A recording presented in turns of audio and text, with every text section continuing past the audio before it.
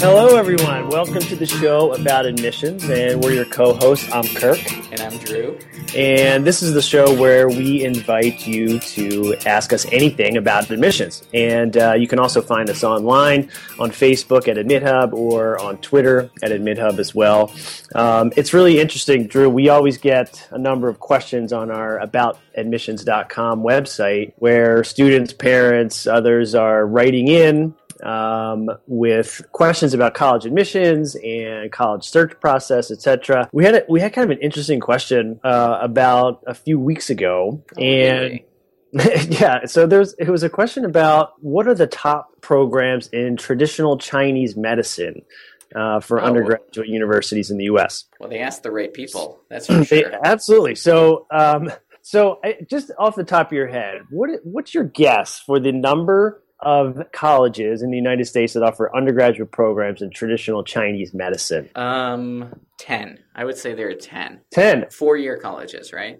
4-year, well, it could be any. Offer just traditional undergraduate programs in traditional Chinese medicine. You'd say 10. Maybe more, maybe 100. Do you know many students studying this as a major in college? I mean, China's a big place. 1.2 billion people, right? It's true. I mean, I was astounded to get this question, and I'll be honest. I started looking around and trying to find places. I found a grand total of 2 colleges that offer traditional Chinese medicine as an undergraduate degree program. Could you any guesses as to which ones they are? A state, maybe. My guesses are California. Maybe. So you're saying like a Cal State school or a UC? Or maybe Florida. Interesting. But actually, there are 2 small colleges, and they're on opposite coasts of the U.S. One is Goddard College in Vermont, and then Bastyr University in Washington State. I started looking a little more, and there are a few others that offer the program at the graduate level, which is where I thought most of these programs would be. I mean, quite honest, and there are a lot of certificate programs for that stuff, but quite honestly, Kirk, I think we need more of this. I mean, absolutely. You ever do acupuncture? Because I did it. But no, I mean, I think there's really something to it. Also, for the other side of the admissions, maybe you're not looking to study this, but you got to admit there's got to be benefit to getting your chi right before applying. Get your karma all worked out before the admissions process. Yeah, you're right on track. I mean, this would be great to do during the actual admissions process. Actually, it'd be even better. It'd be as good for students as it would be for their parents who are watching them go through this process. Now you're onto something.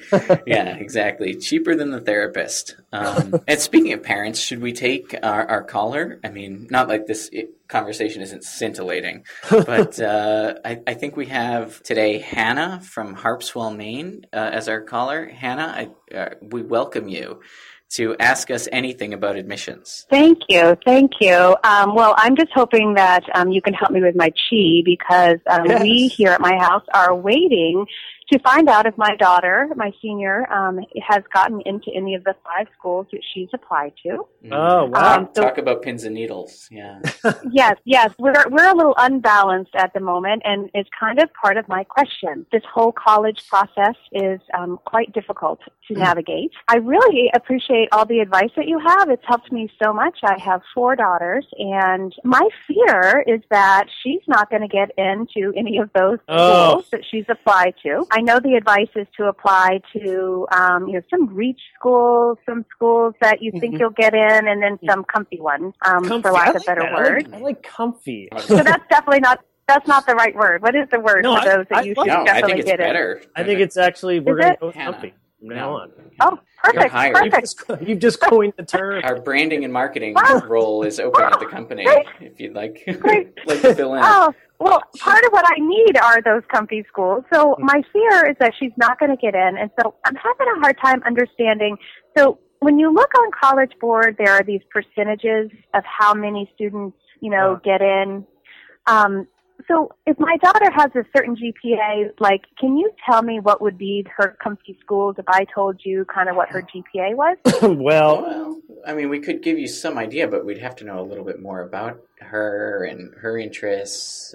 It's not only about grades, what happens in the classroom, but the whole thing, right? I mean, yeah. Okay, can you tell us a bit about her? Can you give us some? Well, she's fabulous. She loves. That's good. Yeah, if only I could say, she's fabulous. Please let her in. Please let her in.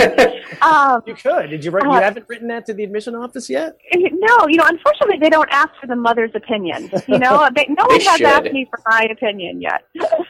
But she went to India this summer. She loves social justice, social change, political science. Thinks she needs kind of a small liberal arts college.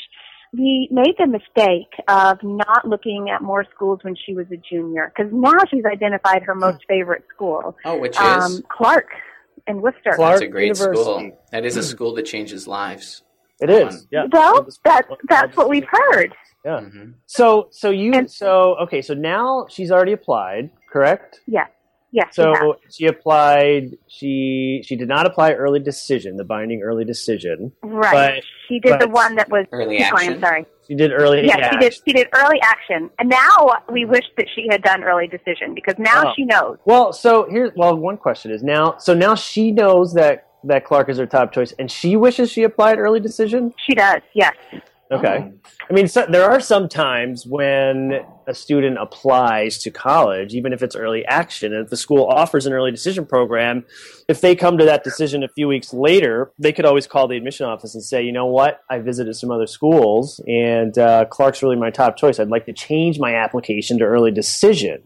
Oh. That's a possibility. Now, today is December 10th, and decisions are going out. Yeah, this week, probably. Next week, but if that might not be a possibility at this point, although you never know. I mean, if that were really the case, she could always, if she really had said, if she really believes that Clark is her top choice and she'd absolutely go there if she were admitted, it's worth a shot, but they might not let the application change at this point. Okay. Well, that's that's sort of the one stipulation of being let out of early decision is obviously if the financial aid doesn't work out and you can't afford the college, they're not going to hold you to that agreement. But generally speaking, they do the best job they can at giving you the package you need. What other schools did she apply to? What were the other three? Emmanuel in Boston. Oh, that's another good one. Wheaton in Massachusetts. Yes, the one in Massachusetts. And then Goucher in Maryland. All right, Goucher College. Great. That's a good one. Another one that changes lives, that one.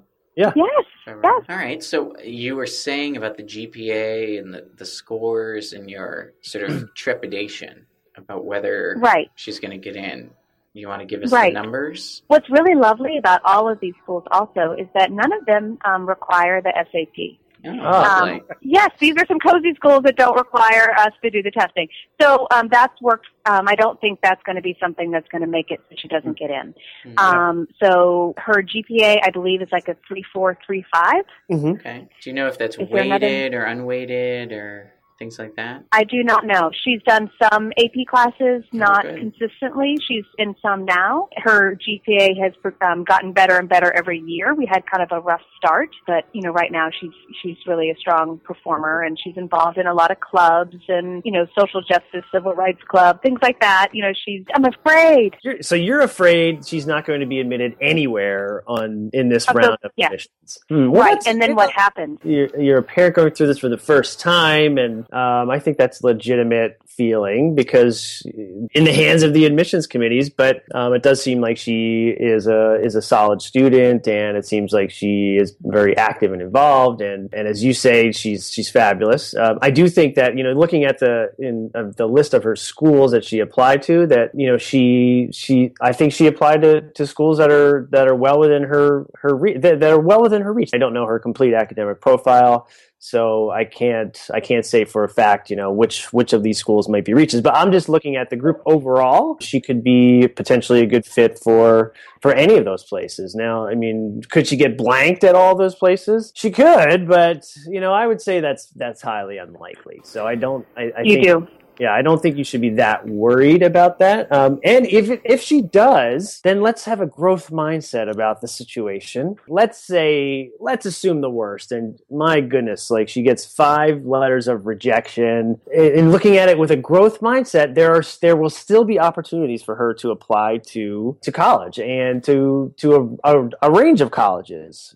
She could consider a number of 2-year options, but she could also look at 4-year universities. There are a lot of universities universities that will accept applications beyond January 1 and are accepting them on a rolling basis. She will be fine. Mark my words, Hannah, she will be fine. I appreciate so much your help. Oh, thank you for calling, Hannah, and good luck. Thanks for the call. Thank she you so sounds much. fabulous, and I hope She is fabulous. I hope that you and she will both be comfy in the coming week. Perfect. Thank you so very much. Thanks, Hannah. Bye-bye. Take care, Hannah. Bye. Bye-bye. Bye. So on that note, that's about all the time we've got for today, but you can also find us online at aboutadmissions.com. Special thanks to Hannah, who called in from Hopswell, Maine. And inspiration for today's show was provided by the Clark University. Do you know the mascot for Clark University, Drew? No, I have no idea. The Cougars. It's The a Clark cougar. University Cougars. The Wheaton College Lions. Now that's with a Y after their founder, Mary Lyon.